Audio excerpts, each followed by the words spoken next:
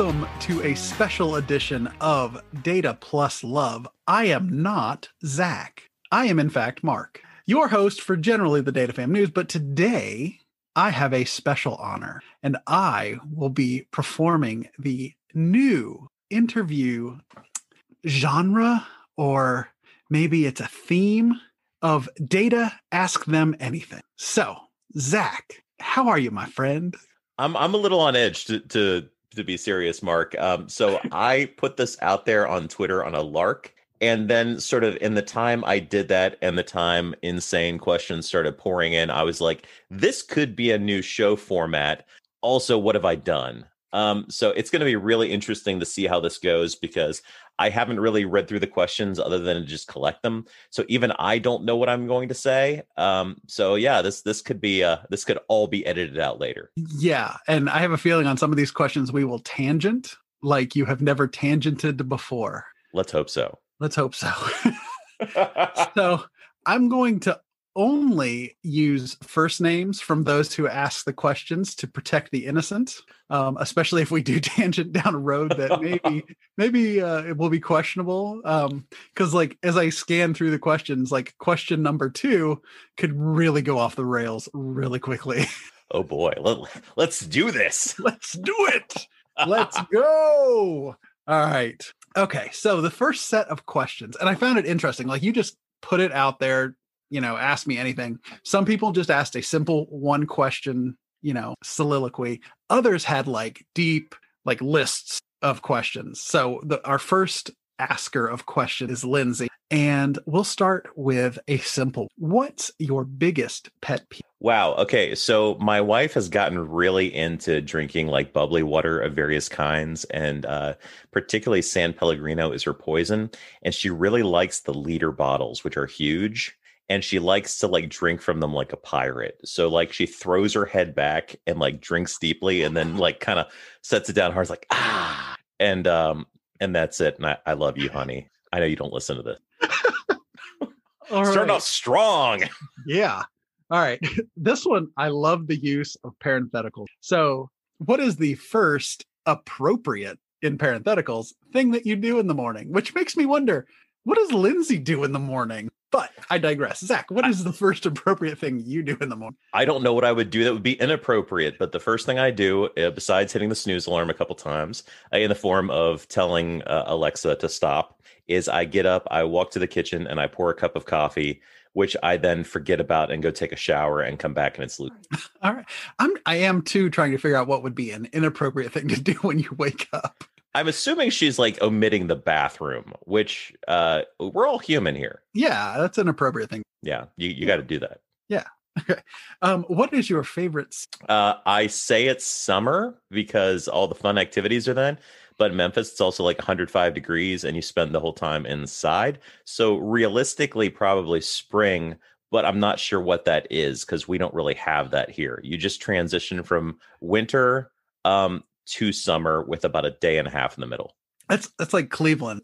We go from summer to winter, and we have, a day of fall, and it's usually a Thursday. So it's a great day. Yeah, it's an excellent day.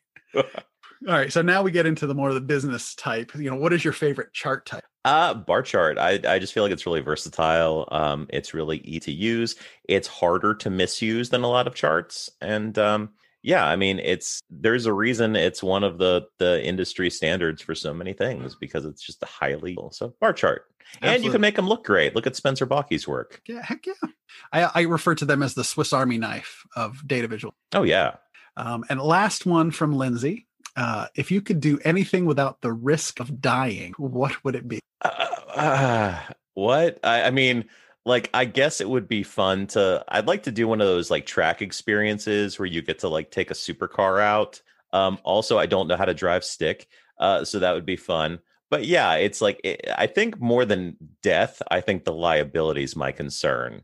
Like if I damage that thing, like that costs more than my house. So I'd like pray for death, like death as opposed to being saddled with the damages. So can we switch that to like without like worrying about liability? Sure. My wife's an attorney. I always go straight to live. There you go.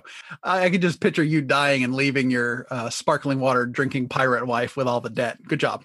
Yeah. I mean, I have a great life Love you, insurance honey. policy. She'll be fine.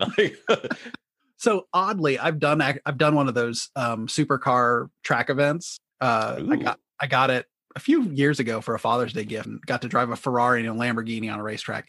They are not stick. They actually have the automatic versions, which makes it a little easier. But hell of a lot of fun. And you can buy like the insurance waiver for like $100. There you go. Now we're talking. Okay, there we go, Lindsay. That's the answer.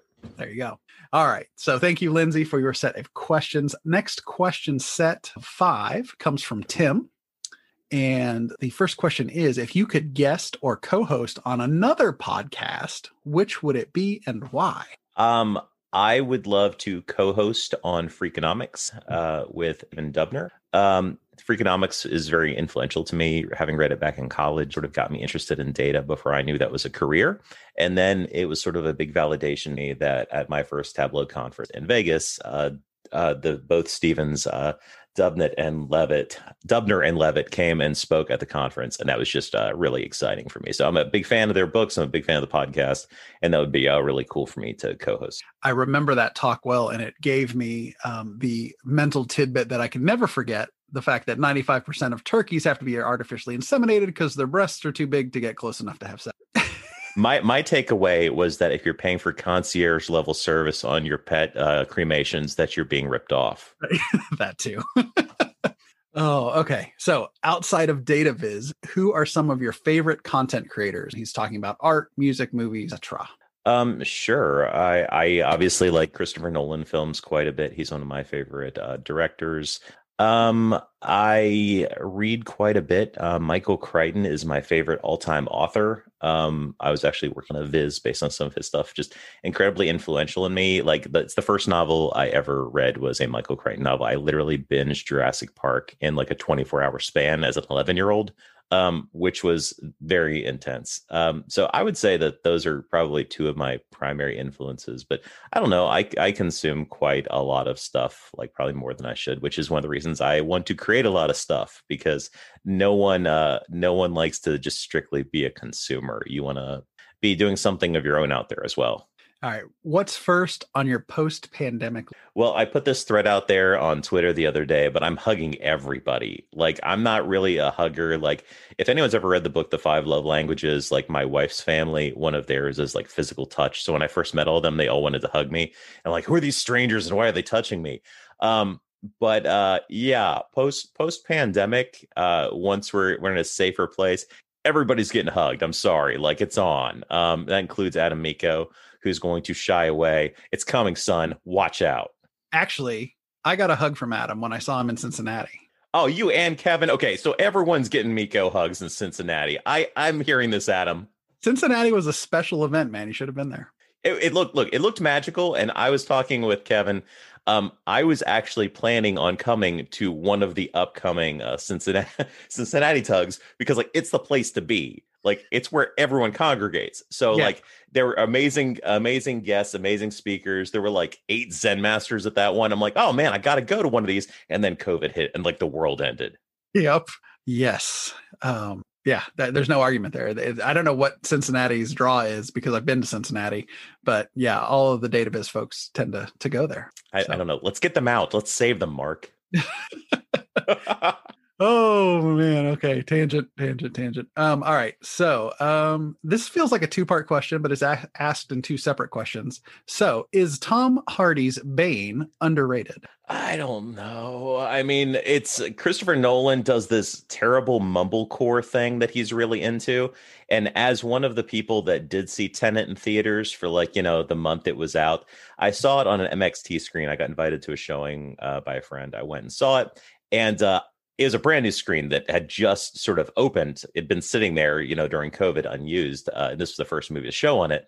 And during large parts of that movie, people are wearing gas masks and mumbling at each other. And there's not a subtitle to be found. And I just think it's a Christopher Nolan convention. He's like, hey, actually, I read an article about it. He's like, look, no one complains when people do interesting things with visuals. I'm doing interesting things with sound. I'm like, I wouldn't call it so much interesting as obnoxious. Like, if I can't grasp key plot points because your character is semi unintelligible, like, I shouldn't have to watch the movie with subtitles. I'm not deaf yet. But yeah, it's like maybe the performance was good. I thought the movie was interesting, but I don't know if it's underrated. Sorry, Tim. I say the follow up to that was, is it because he followed Ledger's Joker? No, but that doesn't help. No. Like that, no one wants to follow that act. All right. So that's Tim's set. All right. 11 in. Wait, 11? How many? Okay, never mind. There's 50. Oh, So, wow. Okay, we're doing this. So John submitted one and only one question, and sadly it's going to be repeated later. So I'll make sure and edit that out. But John wanted to know, when you're loading toilet paper on the roll, is it over or under? There's two answers because we live in a complicated world, John. The correct answer in a utopian world would be over. I, however, live with small children and a curious kitten. And if I do it over, the curious kitten fills the entire bathroom floor with the toilet paper. So you have to do under, even though it's against everything I believe in and know to be right and true. Under in this case. Yeah. Just like Dataviz, it depends. Yeah, exactly. Exactly. It's like, that's a terrible idea. You should never do that, except now. It's the crossing the streams of toilet paper. You know, like in Ghostbusters, you never cross the streams, except like, hey, right now, I think we have to cross the streams. That's what it's come to with toilet paper. All right. So Jeff asks, if you could travel back in time, what one piece of advice would 40-year-old Zach give to 20-year-old Zach? Wow. It's not nothing's going to be as easy as you think it will be. Your journeys aren't going to be straightforward. Nothing is linear, but keep working, stay positive, and just generally know that eventually you will find stuff that you're good at and that you enjoy, and that it's more about the destiny. I mean, it's more about the journey than the destiny. Good. All right. No matter how crappy a day you've had, what song can you always count on to cheer you up? Okay, this is going to piss a lot of people off, but I honestly really like Never Gonna Give You Up. So like the Rickroll, like that legitimately makes me smile, and not just because it makes other people angry. I do love Schadenfreude. Like I just was watching Nailed It before I came up here, which combines two of my great loves in life, baking shows and other people's misery. But no, in this case, I actually do like that Rick Astley song, and it's really hard to be sad while listening to it. It might make you angry while listening to it if you're in a bad mood, but it's not going to make you sad. I'm going to really be disappointed if I don't hear 10 seconds of that on the playback of this. All right. Do you find Jimmy Fallon funny? Wow. And why or why not? Okay, so I found him to be insufferable and totally humorless when he was on SNL. I thought he was one of the worst cast members of all time. I thought his sketches were insipid, and I couldn't stand how he couldn't seem to go a sketch without breaking. Having said that, as a late night host, I think he's truly gifted at that, and he's charming and is successfully humorous there. But perhaps, sketch comedy was not his genre, and I don't really think it was. Yeah, I can feel that. All right, so last one, very deep question here: NSYNC or Backstreet Boys? Okay, NSYNC, because of JT. Justin Timberlake is truly amazing. And in my early days of my career, back when I was an IT professional, I worked in a back office with my buddies David Kelly and a guy named Dan, and we would do a mixtape where we would just all sort of rotate through playing songs. And Justin Timberlake's solo album had recently dropped, and he's got the song "Senorita" on there, which is a call and response with like the fellas and the ladies. And for some reason, whenever like the ladies part would come on, so like the guys, they're like, "It feels like something's heating up. Can I leave with you?" And then it's like, "And ladies," and Dan would always do the ladies part. It's like, "I don't know what I'm thinking about. I'm really living with you." And it's like, so just if for no other reason, with Justin Timberlake's talent and him being there, just those memories of Dan doing that. And now all of you having heard me do that. That is fantastic. Oh my gosh. Okay.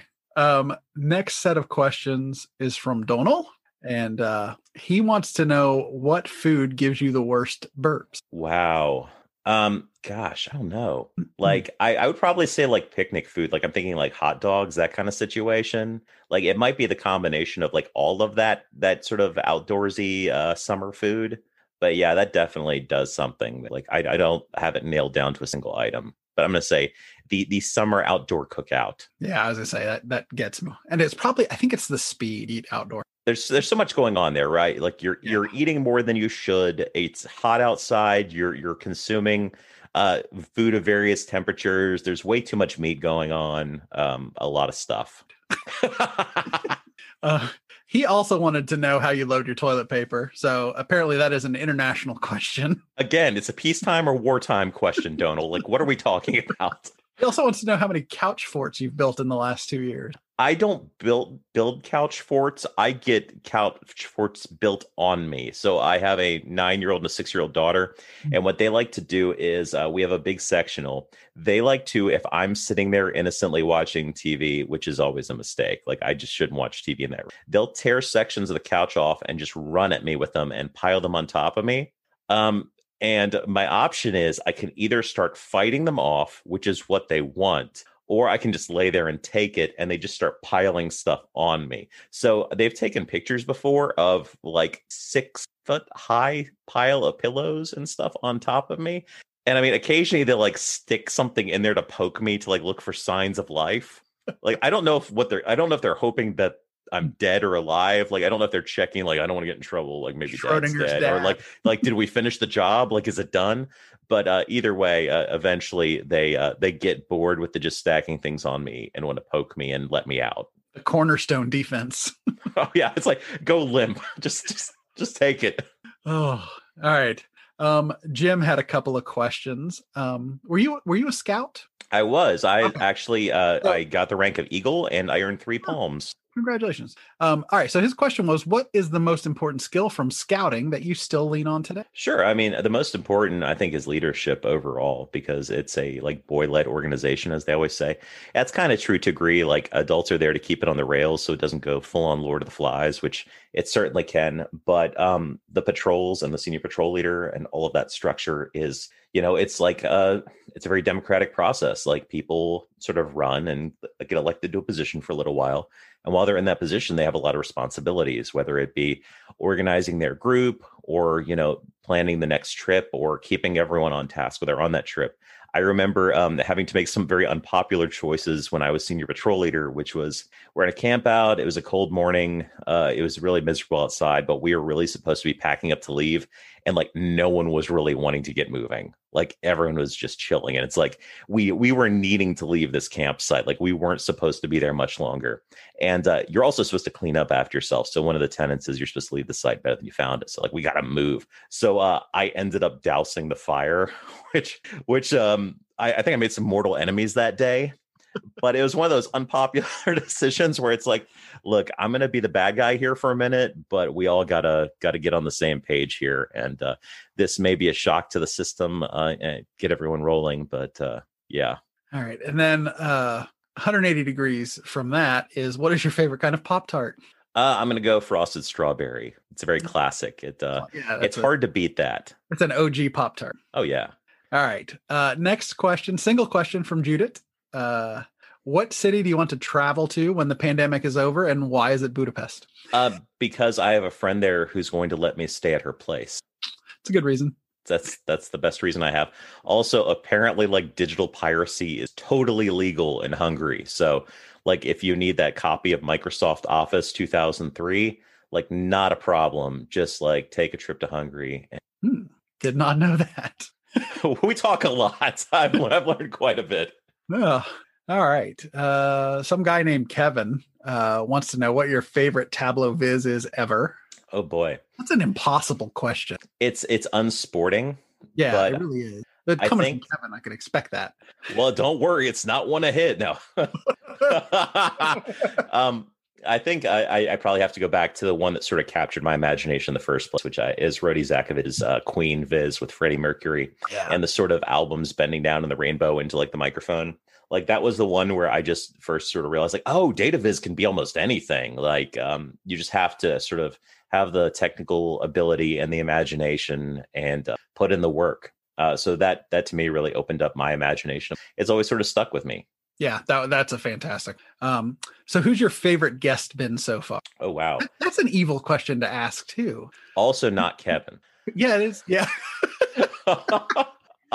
Gosh, it's always my most recent guest, to be honest. Like it's each time I do a podcast, a lot of times, depending on how the day is going and stuff, I'm already tired and like I'm kind of not looking forward to the evening. Like, oh man, like because when you're hosting the podcast, you have to be really on. You can't be a passive participant because you're there to active listen and to be engaging and to honestly make them feel happy to be there. Like, because especially since they're doing you a favor by appearing on the podcast in the first place. So the last thing you want to do is show up and it feel like, oh, it's an they're imposing on you by showing up to record your podcast, right? So oftentimes a lot of people I have on the podcast, I might know a little bit, but I might not know that well.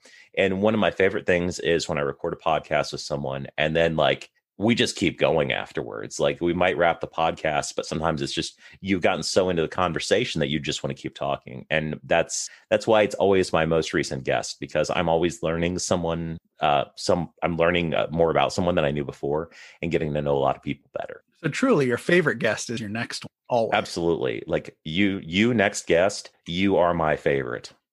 And then let's see. He also wants to know what your favorite gift you got for Christmas. I know it's not Christmas yet at time of recording, but anything stick out? I mean, like this year, nothing yet, Kevin. But like ever, probably a Nintendo Entertainment System when I was 8 years old, because one, I was 8 and that was like the biggest gift I'd ever gotten. But also, that was sort of like the biggest thing in the world at the time. And there aren't many times you get that gift that is the coolest thing you could possibly ever get in the world. I mean, last year I got something truly interesting. My wife bought me an Oculus Quest, which was probably the biggest thing in the world at that time, because I had just finished reading the book, The History of the Future by Blake J. Harris, which was about the foundation of Oculus by 19-year-old Palmer Luckey and his parents' driveway. And I sort of became fascinated with VR. I've never actually used it before, but I was so enraptured by, the imagination behind it and how it had just never happened, and how this part-time college student was like, hey, how come this never happened? I bet I could figure this out, and sort of caught the attention of people across the world and just became this magnet for money and attention and built a company. And I mean, it's an amazing story. Like I highly recommend The History of the Future to anyone, and Blake J. Harris's book in general, like Console War. And Kevin's last question is your favorite personal viz. Again, it's like picking your favorite child. Usually my most recent viz, because I fall out of love with my vizzes very quickly. So I was talking about this with maybe Michelle before, but I go back and look at my portfolio and I'm like, I'm just generally not loving a lot of them. Some of them I'm really happy with and I would do them the same way, but that's not the case of most things. Like as I sort of, develop my sensibilities and pick up new skills all the time, and maybe even change my own perspectives or my own sensibilities for design, a lot of times you look back and even if it's a topic you like, you're just, I mean, there's a reason I've hit the video game data set for sales like 5 or 6 times, because I look at them like, I guess another angle I could take on this. And I just kept iterating. And, I came up with a couple of versions I really liked, and a lot of them I really didn't. But it's fun to revisit the same data set. Like you do it at work all the time. Like most people very rarely only use a data set one time at work, unless you're like a consultant and you're sort of doing that and moving on. A lot of people, particularly if you work internally at a company, are using the same data set for years. So why not do that with a passion project viz? Like go back and look at the same data set again and see if you get to the same place. Nice. Yeah. I was actually looking at my portfolio today and I have the same feeling with a lot of the stuff I've made. It's like, but it shows growth, as Mr. Kriebel says. Don't delete anything. All right. So Jenny, moving on to our next questioner. She asks another time travel question, but more of what year would you go to? Wow. Oh, gosh. Yeah, I mean, it's time travel questions are such a mixed bag because our perception of time is so colored by whatever our current sensibilities are, and also whatever media we've consumed about a particular time period. I think it might be interesting just because I was reading Ron Chernow's Hamilton, like to go back to sort of like 1770s, northeastern United States and just see what it really was like during that time. Having watched like the show Turn and read some other books about sort of the revolutionary period in the United States, it's kind of fascinating because it's very much a mixed bag. Like previous versions of history may have colored it like, hey, the British are the bad guys, the US are the good guys. But there's a lot of people, it's like, hey, these are all neighbors. They're all kind of coexisting and trying to figure out how to make this thing work in the midst of just like a lot of social turmoil. And I think it'd be really interesting to see like how that really kind of shook out to just, people living their lives and stuff. Yeah, history is written by the winners, so you really Yeah, never have a true perspective of it. totally. So yeah, that would actually be really fascinating. All right, we're over the halfway point, by the way. Wow. Yeah, cooking right along. All right, so Luke wants to know what's something about 2021 you're excited for, either a data project or with the podcast. Well, I think data projects, I never plan that far ahead. I wish I had that kind of foresight. And the longest data project I've ever taken on outside of work was my Iron Viz, and which I put like 36 hours. So nothing on that front that I know of, but I will be excited when I get there. In terms of the podcast, I'm thinking about making this a more permanent format, meaning I think a lot of guests might like the idea of sort of putting a crowdsourced interview out there. So it'd be an interesting way to talk to people differently than we had in the past. You've got the Data Fam News. I have Data Plus Love. But, this Data Ask Them Anything might be a fun new format to experiment with and see if people respond to it. Yeah, I like it. So It's fun. it's fun. All right. Holy top 10. Is that 10? It's 11. Good Lord. All right. Vince. Oh, no. I love Vince. He's so awesome.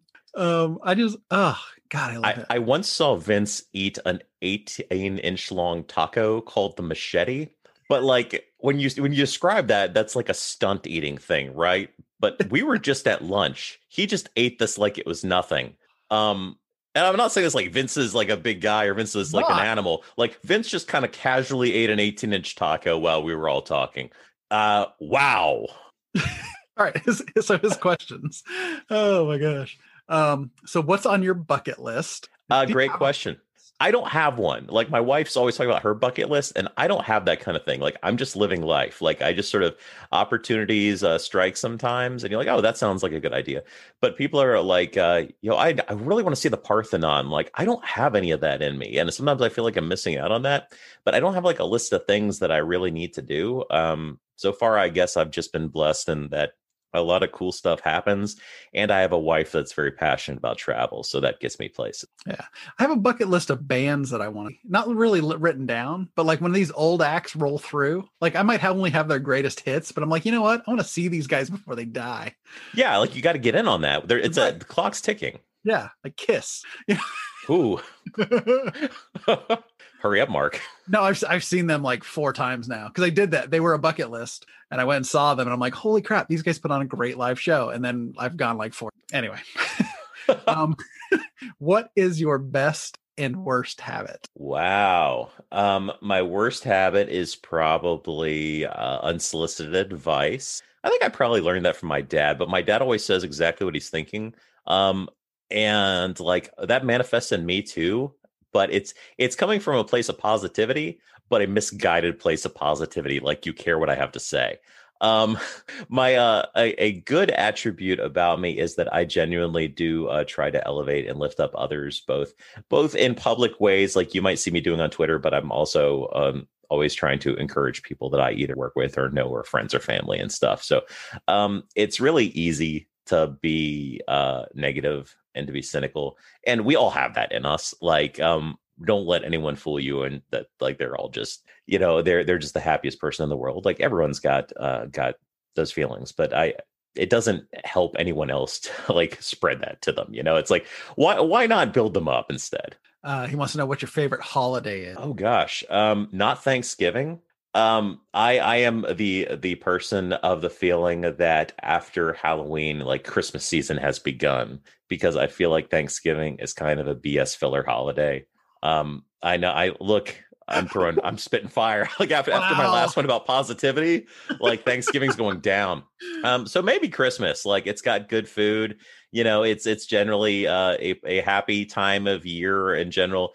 Like even if you don't celebrate Christmas, you sort of get like joy splash damage of like everyone else is kind of in a good mood. People are feeling generous. There's festive boozy milk beverages to be had. So yeah, like there's a lot of fun stuff going on with that I enjoy. My entire family has been baking like for the last. Yeah, it's good times at my house right now. Yeah. What's your perfect meal, knowing that it's not an 18-inch taco named the machete?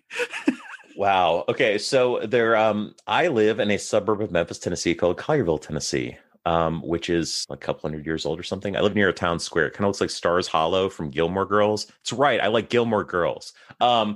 And we used to have this little Thai restaurant on the square called Jaja's Cuisine of Thai, which was run by this family. So there's the husband who I don't know what he does. There's the wife who's like elderly and she would cook in the kitchen. And then there was the daughter who was in her mid 30s who was the waitress. And I realize this is a long setup, but it's worth it. So when you come in and sit down, the daughter just come up to me like, how many? And what she meant was, how many egg rolls do you want? Because it wasn't a question of whether you were ordering them. It was literally a question of how many you were having. The correct answer is 2. So you order 2 egg rolls. And then at some point, your pad thai comes, which is invariably what I'd order because it was amazing. And they had a small CRT television. And I'm talking like in 2008, I don't even know how this TV was still around, like still working. But the mother who's cooking in the kitchen may come out and take a seat from your table and sit at your table and watch American Idol with you while you're eating the pad thai, but you didn't care because the pad thai and the egg rolls were just that good. And then unfortunately, they closed down a few years ago. Her health was waning and stuff. But yeah, it was the best. The best Thai food would be that. Like that's my dying request meal. Yeah. Also, so any situation where I get to tilt magic towards making food appear, it would be that. Yeah, so that goes beyond the meal. That's the experience. The experience, yeah. You need the discourteous daughter waiting on you, and the mom sitting at the table, and the husband doing just whatever he did. I don't know. He was there. All right. What's the man? His questions bounce from like just wall to wall. What's the most impressive skill you have while not using a computer? I think I'm the Harry Potter of life in that I'm stunningly mediocre in most ways. Like if you've ever read the Harry Potter books, he's like the worst character out of everything. Not because he's like bad, but because he is not particularly skilled in any way. Yeah, he gets Ron's better at him and stuff. Hermione's way smarter. It should be like Hermione Granger and like the Sorcerer's Stone. Like really, if we were doing this right. But like Harry just kind of like lucked into this. I mean, it's very much like Raiders of the Lost Ark, where like Indiana Jones, like he weren't there. The Nazis would have gotten the Ark sooner and maybe vaporized Hitler instead. But like no, it's like Harry's just sort of sucked into this, and he's not that great at anything, but he's there. Like that's kind of how I feel about most things. Like I'm pretty good at some stuff, but like I don't think there's any like real talent I have of any kind that sets me apart from anything. That's a great analogy. Except maybe analogies. I'm really great at analogies, Mark. I was going to say that one killed. I actually got 2 in there. The Harry Potter mediocre analogy and the Indiana Jones is irrelevant to the Raiders of the Lost Ark story. I'm going to make like a Harry Potter mediocre shirt. Like that's and he follows it up with this burning missive. What color is a mirror? Silver. Come on, Vince. What, you thought I was going to play on that one? No, it's silver. What superpower would you choose? Teleportation, because you could go anywhere and then still come home and sleep in your own bed. Yeah. And you wouldn't have to travel in airports and stuff. Like airports, they're the worst. Agreed. What is the best Pauly Shore movie? Oh, that's like, how do you want to die? Jumping off a 100-foot building or a 101-foot building? I mean, I guess Encino Man, maybe. Was he in Biodome? Was it He was with like Stephen Brandon Baldwin. Fraser? Yeah. Yeah, but Yeah. it's gotta be Encino, man. But Like did he have wheezing the more movies than juice. those two? I I don't don't, know. It's a way, just way to suck all the air out of the room, Vince. uh, man, I want to have a picture, like just a screen of the inside of Vince's brain with some of the things he comes up with. This one's fantastic. It's like a racquetball just bouncing around in there. What's the largest mammal you think you could defeat in hand-to-hand combat? Well, probably not my 9-year-old. Like, I think she could take me, because she doesn't know her own strength and she's like all core. Probably my 6-year-old, but she's really cute. I mean, like, in the actual animal kingdom, I mean, animals, like, it doesn't take a very large animal to mess you up. Like, I couldn't take on a raccoon. Right. Like my own cats mess me up if I have to take them to the vet. Like if you try to get a cat in a cat carrier, it's like wrestling a bag of razor blades. So I don't know, like maybe a feeble old squirrel. I don't know. But they're fast. Fast. And it has to be a mammal. Yeah, I don't know. Sugar glider. There we go. Yeah, there we go, Vince. You happy? Is pizza an open-faced sandwich? Is it an unzipped calzone? Yes. Pizza's an open face sandwich. Why not? Sure.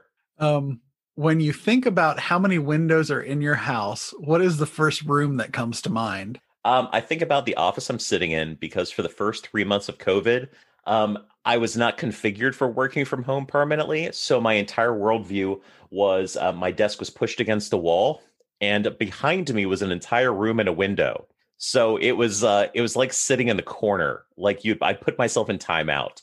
And then about 3 months in, I'm like, why am I living my life like this? This isn't changing. So I just like I took apart the bed in the other side of the room. I pulled the desk back so my back is against the wall. And now I have a window and an entire room in front of me. So when I think about windows, I think about how grateful I am for this window because it greatly expanded my world. And Vince's last question. What's your favorite dinosaur? Oh, I mean, like T-Rex is the obvious choice. Like it's kind of, yeah, I mean, it's got the giant head, it's got the tiny little arms, it may or may not be fast. I don't know. Although my favorite dinosaur memory is we went to one of those like animatronic dinosaur exhibits at the zoo. And they had like the Gigantosaurus there, which I didn't know was a thing. It's like the Tyrannosaurus, but with an even bigger, more terrifying head, which I thought was kind of cool. It's like a kid designed it. It's like, oh, hold on, man. Like a 90s child. Like you like T-Rex? You should see T-Rex with machine guns. Like that's what it's like. And my sister-in-law was standing there taking a phone call. Like by it, she just kind of checked out, and Gigantosaurus's head swings behind her and like roars, and she just like had a total freak out moment. And that for that reason, I've switched my vote to Gigantosaurus. And I'm sorry, your answer is incorrect. The correct answer is Ankylosaurus. Ah, It's the turtle-looking one that has the huge mace as a tail. yeah, it's got all this the sort of nubby spikes on the edge of its. Oh, I mean that is cool. That's cool. There's so many cool dinosaurs. Stegosaurus, Yeah, Triceratops, all great. At that same exhibit, by the way, we were walking through, and there's this kid that kept saying, like, I want to see Triceratops. Like this little boy, Triceratops was his favorite. And there weren't any Triceratopses to be seen until you get to the end, because they've held the Tyrannosaurus back for the end. And the Tyrannosaurus is over the bloodied body of the Triceratops that it's eating. So that was also an unintentionally comedic moment. Oh, all right. Well, we've reached the end for Vince's questions. Woo! Okay, I need a palate cleanser. Good job, Vince. All right, so 2 questions from, and I'm probably going to butcher the name, Dara. Anyway, Dara asks, why we all know Tableau is pretty great. We really would be interested in knowing what part of it you dislike most. What one improvement could they make that would make it easier for you? I'm going to respond with something that isn't directly Tableau related. It was entirely me, and up until a week ago was making me feel like a crazy person. So I was working on a project at work, and whenever I was dragging and dropping pills, like every 10th time my mouse would drop one randomly in the wrong spot, which if you've ever had that happen to you, like it's sanity shattering, and it doesn't take that often for that to happen.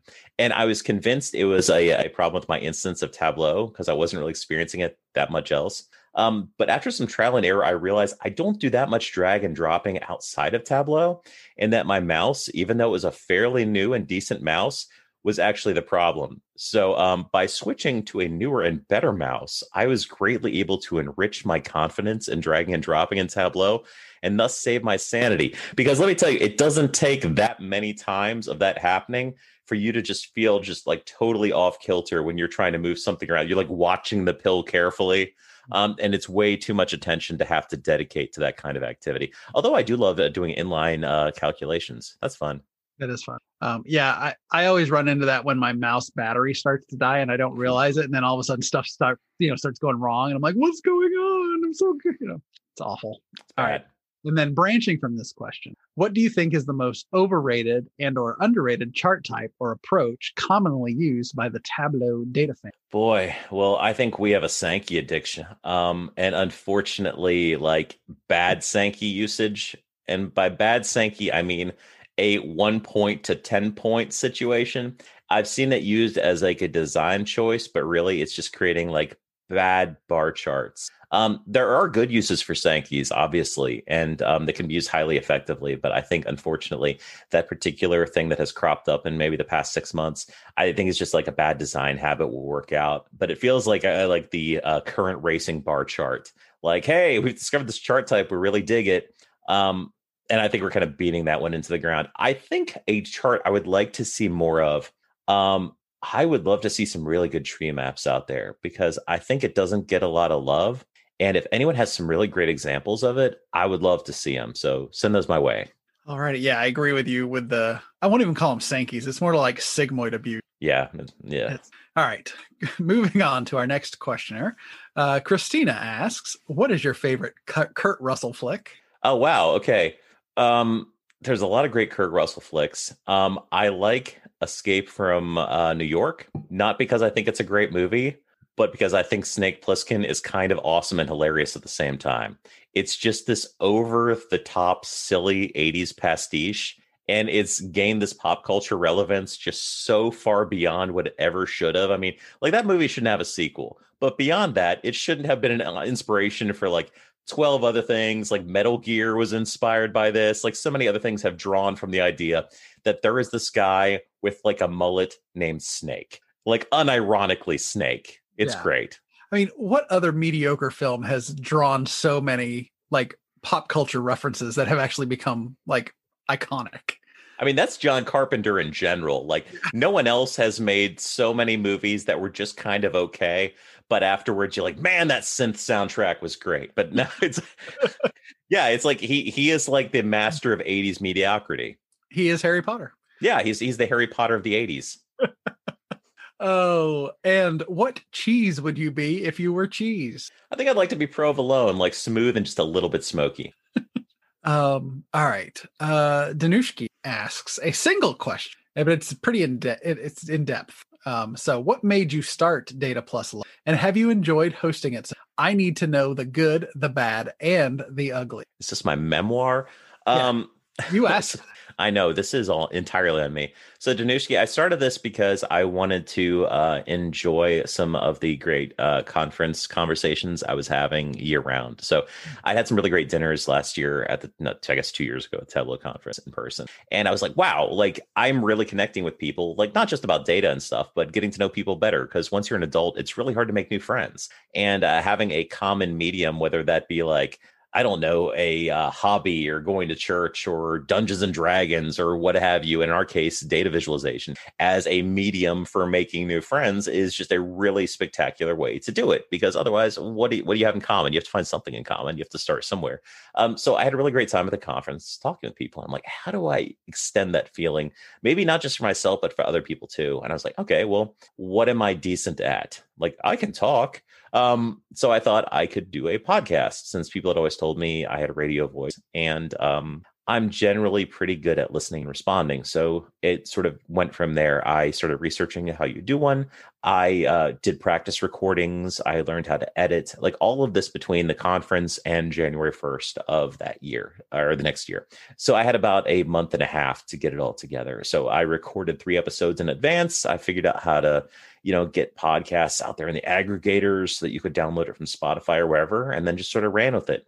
And one thing I'm fairly decent at is I'm pretty good at promoting things, which I use very sparingly on myself. Because for one thing, I don't think I'm that great. And it's a low self-esteem thing. But also, I find it really gauche to just always be out there talking about yourself. So I kind of would rather talk about like a piece of work I did. Like, hey, look at this. This is interesting, rather than myself. So that's been one of the dilemmas with the podcast, which is why it's been easier for me to make the podcast about the guests and say, hey, come listen to so-and-so, because I'm interested in hearing about them and talking to them. So maybe you would be too. Which is why the solo episodes are particularly weird for me. Like, hey, listen to me talk for 15 minutes. That's something great. So yeah, it's been a great experience, and it's been fun to do. The hardest part, and the part that I'm worst at, and many of the guests will probably tell you this, is I'm not a great booker. I'm not super organized in that. Oftentimes my schedule has to be flexible because my kids might not go to sleep, or maybe someone randomly has danced that night and didn't tell me, or something along those lines. Or just in general, sometimes I'll ask someone, hey, would you like to be on? And then it slips my mind, like maybe for 6 weeks or something. And then I realize, like, oh, I asked this person months ago and I never followed up.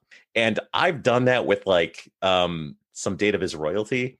Like, I won't drop any names, but it like more than once with people, you'd be like, you ghosted this person. It's like, yes, I did. Like, not on purpose. Like, I mean, when I talk about like getting banned by someone, I mean Edward Tufte. I wouldn't want like Steve Wexler to like block me. Like, that would be heartbreaking for me. But Tufte, like, that would be a badge of honor. Like, I would feel kind of cool for that. So again, if anyone can help me get blocked by Edward Tufte. Everybody's got to have goals. Right. Like, I have also told my wife, like, I've always wanted to have a lifetime ban from someplace, but like not a place I want to be banned from. So we were at a steakhouse once or something, or like my wife's like, hey, let's go here with the kids. I'm like, no. Like, that's not the kind of place I want a lifetime ban from. Like, like I'd rather have it like O'Charlie's. Like, it's like, you are banned from this O'Charlie's. Like, thank you. Like, great. All right. Maybe I do have a bucket list.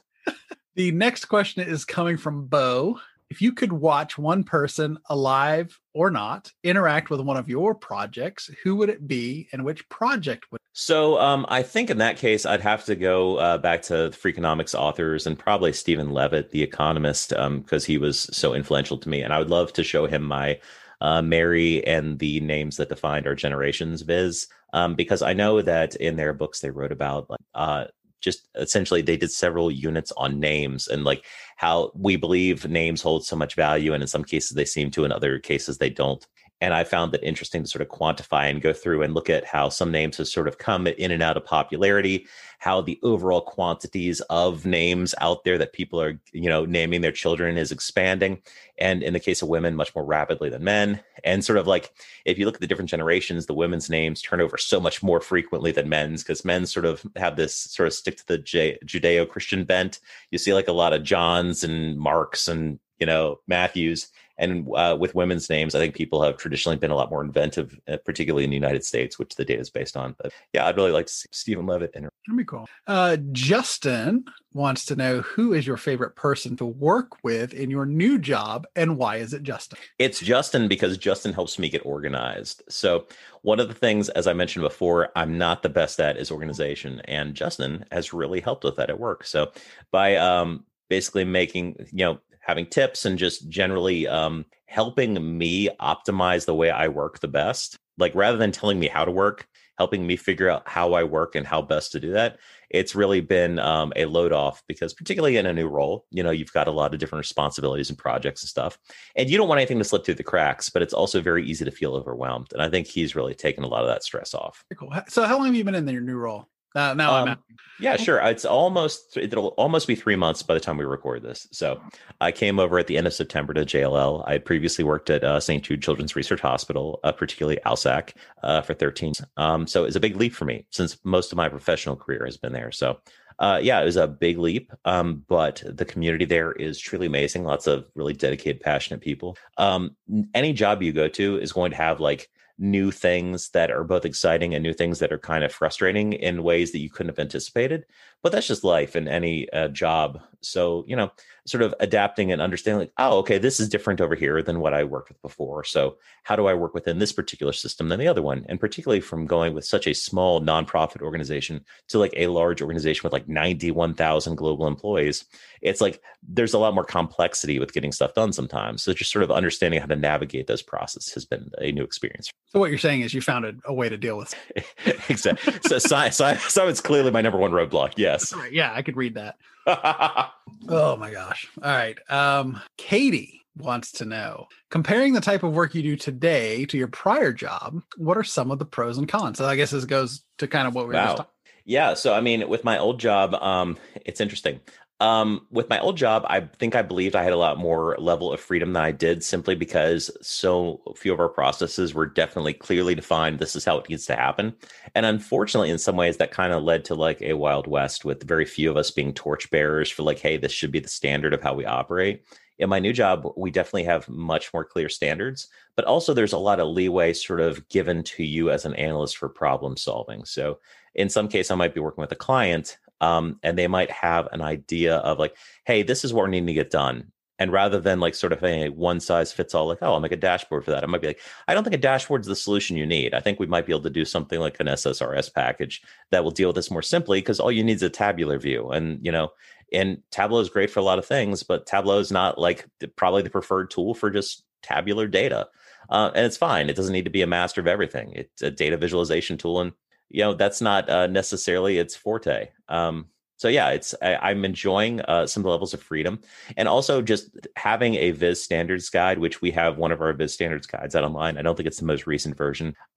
Was an adjustment at first because I was used to a whole lot more, like I was saying, freedom in that. But once you've gotten used to the idea of there being some, not necessarily rules, but guidance in place, I mean, we can definitely push back against the Viz standard if we really advocated for something like, hey, I think this would be the best thing we could do right here. It's going to violate the standard a little bit. Let me advocate for why. I think people will definitely be receptive to it. But having something that hems you in actually opens up your creativity in a lot of ways, because you're like, okay, so here are things I can't do. So I can't put 12 charts on a page. That wouldn't be something we'd do. If I have to make the most of a page, what could I do the best with X number of charts? And how could I leverage that to deliver the most efficiency to the most number of people with the least cognitive load? Yeah, I would think, and I've never actually had a true style guide in any of my positions. I would think that part of that would actually help, because I worry so much about, what fonts and color palettes and, what chart types and this, that, and the other. I would think that if I had those kind of like guidelines, that I could actually focus way more on the data and the actual analysis, and you start to get a much better like product. I mean, it really does. Like, I'll be honest, like at first, like working with it, there was the initial frustration of like, what font do I use here? Like, I don't remember. But then once you realize like, oh, I've got a template and I can always revert to just using the template and dragging the template into another workbook I'm working on, and just all the settings shift over. And it's just so easy to plug new values in, particularly now that you can just replace items on the dashboard. Like that, which is a fairly new feature. I forget what version that came over in, but yeah, it's actually really kind of great. It's just an adjustment. And I mean, even if you don't have one internally, I know David's starting doing one for St. Jude since I left as well. Like, I think it could be extraordinarily useful and oddly freeing for something that sets rules. Yeah, I've actually started creating one for some of the work we're doing internally for demos, especially when they're getting embedded in Salesforce. So if you see a demo soon, you might see some of my style guides. Hey. So, and the final question in this quest of data, ask them anything, is from Luigi. And it hurts my brain to ask this question, to even think about the item. But he wants to know how you would rate David Hasselhoff's portrayal of Nick Fury. So your brain is wrinkling about this, but There was a Nick Fury in the Agents of S.H.I.E.L.D. movie, I believe probably in the early 90s. It wasn't an 80s thing back when Hasselhoff was in all of his glory as Michael Knight on Knight Rider, which for some reason when I was a kid, my parents let me as a 5-year-old living in Pennsylvania watch Knight Rider and Dukes of Hazzard whenever I want, which was awesome because those shows were rad. And for it, when you have a talking car that has a turbo boost functionality, you're required by law to use it once in every episode. Like, I know that much. The answer is not great, Luigi, because it is David Hasselhoff.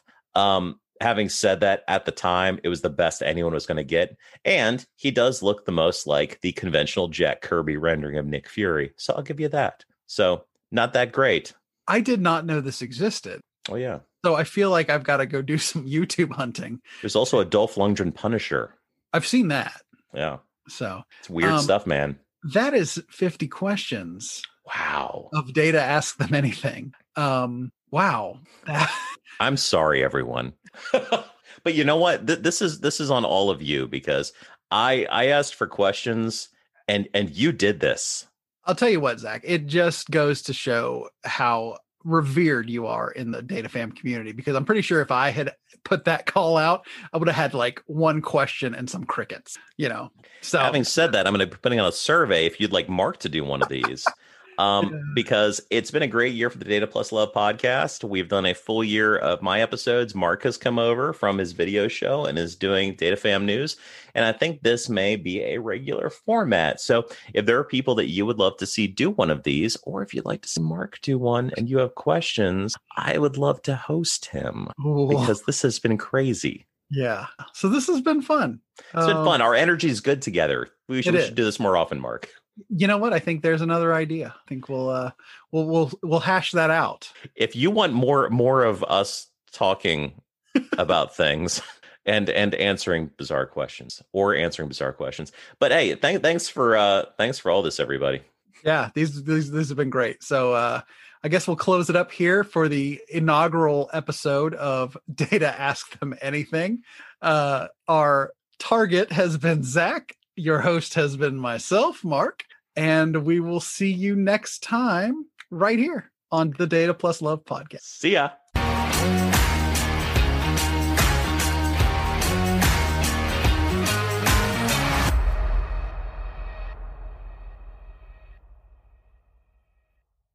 Hey, you're still here? You're probably waiting for like the next podcast to kick in, probably something better. Thanks for hanging on. Anyway, if you're picking up what we're putting down, consider buying us a cup of coffee on ko-fi.com/DATAPLUSLOVE. Just, drop $3 in our tip bucket. It helps us buy better equipment. It helps us pay for razor blades to keep me from looking like a wolf man. And it keeps Mark's head looking so shiny and beautiful. Anyway, thanks for listening. We'll never put anything behind a paywall. And thanks for your patronage. Have a great day.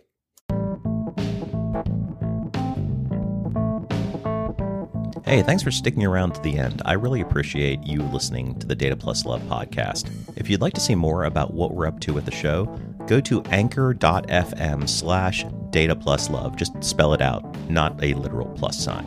Here you'll be able to see our library of episodes as well as interact with them either through polls or comments, or leave a voicemail message that I'll put on an episode. You can interact with me personally by joining me on Twitter. I'm at Zach Bowders, not hard to hunt down. And if you like what you're hearing, consider leaving a tip for us or signing up for a small monthly donation at our ko-fi.com/datapluslove. Buying a cup of coffee for the show is just $3, and you could get more if you choose, or sign up to give that $3 or more monthly. Either way, I really appreciate it. Lastly, if you'd like to see more of my public data viz work, check me out on Tableau Public. So go to public.tableau.com and search for Zach Bowders. I'm the only one. You won't have trouble finding me. I promise. So thanks again for hanging on to the end of the show. I really appreciate all of your listens. And until next time, this has been Zach Bowders for the Data Plus Love Network.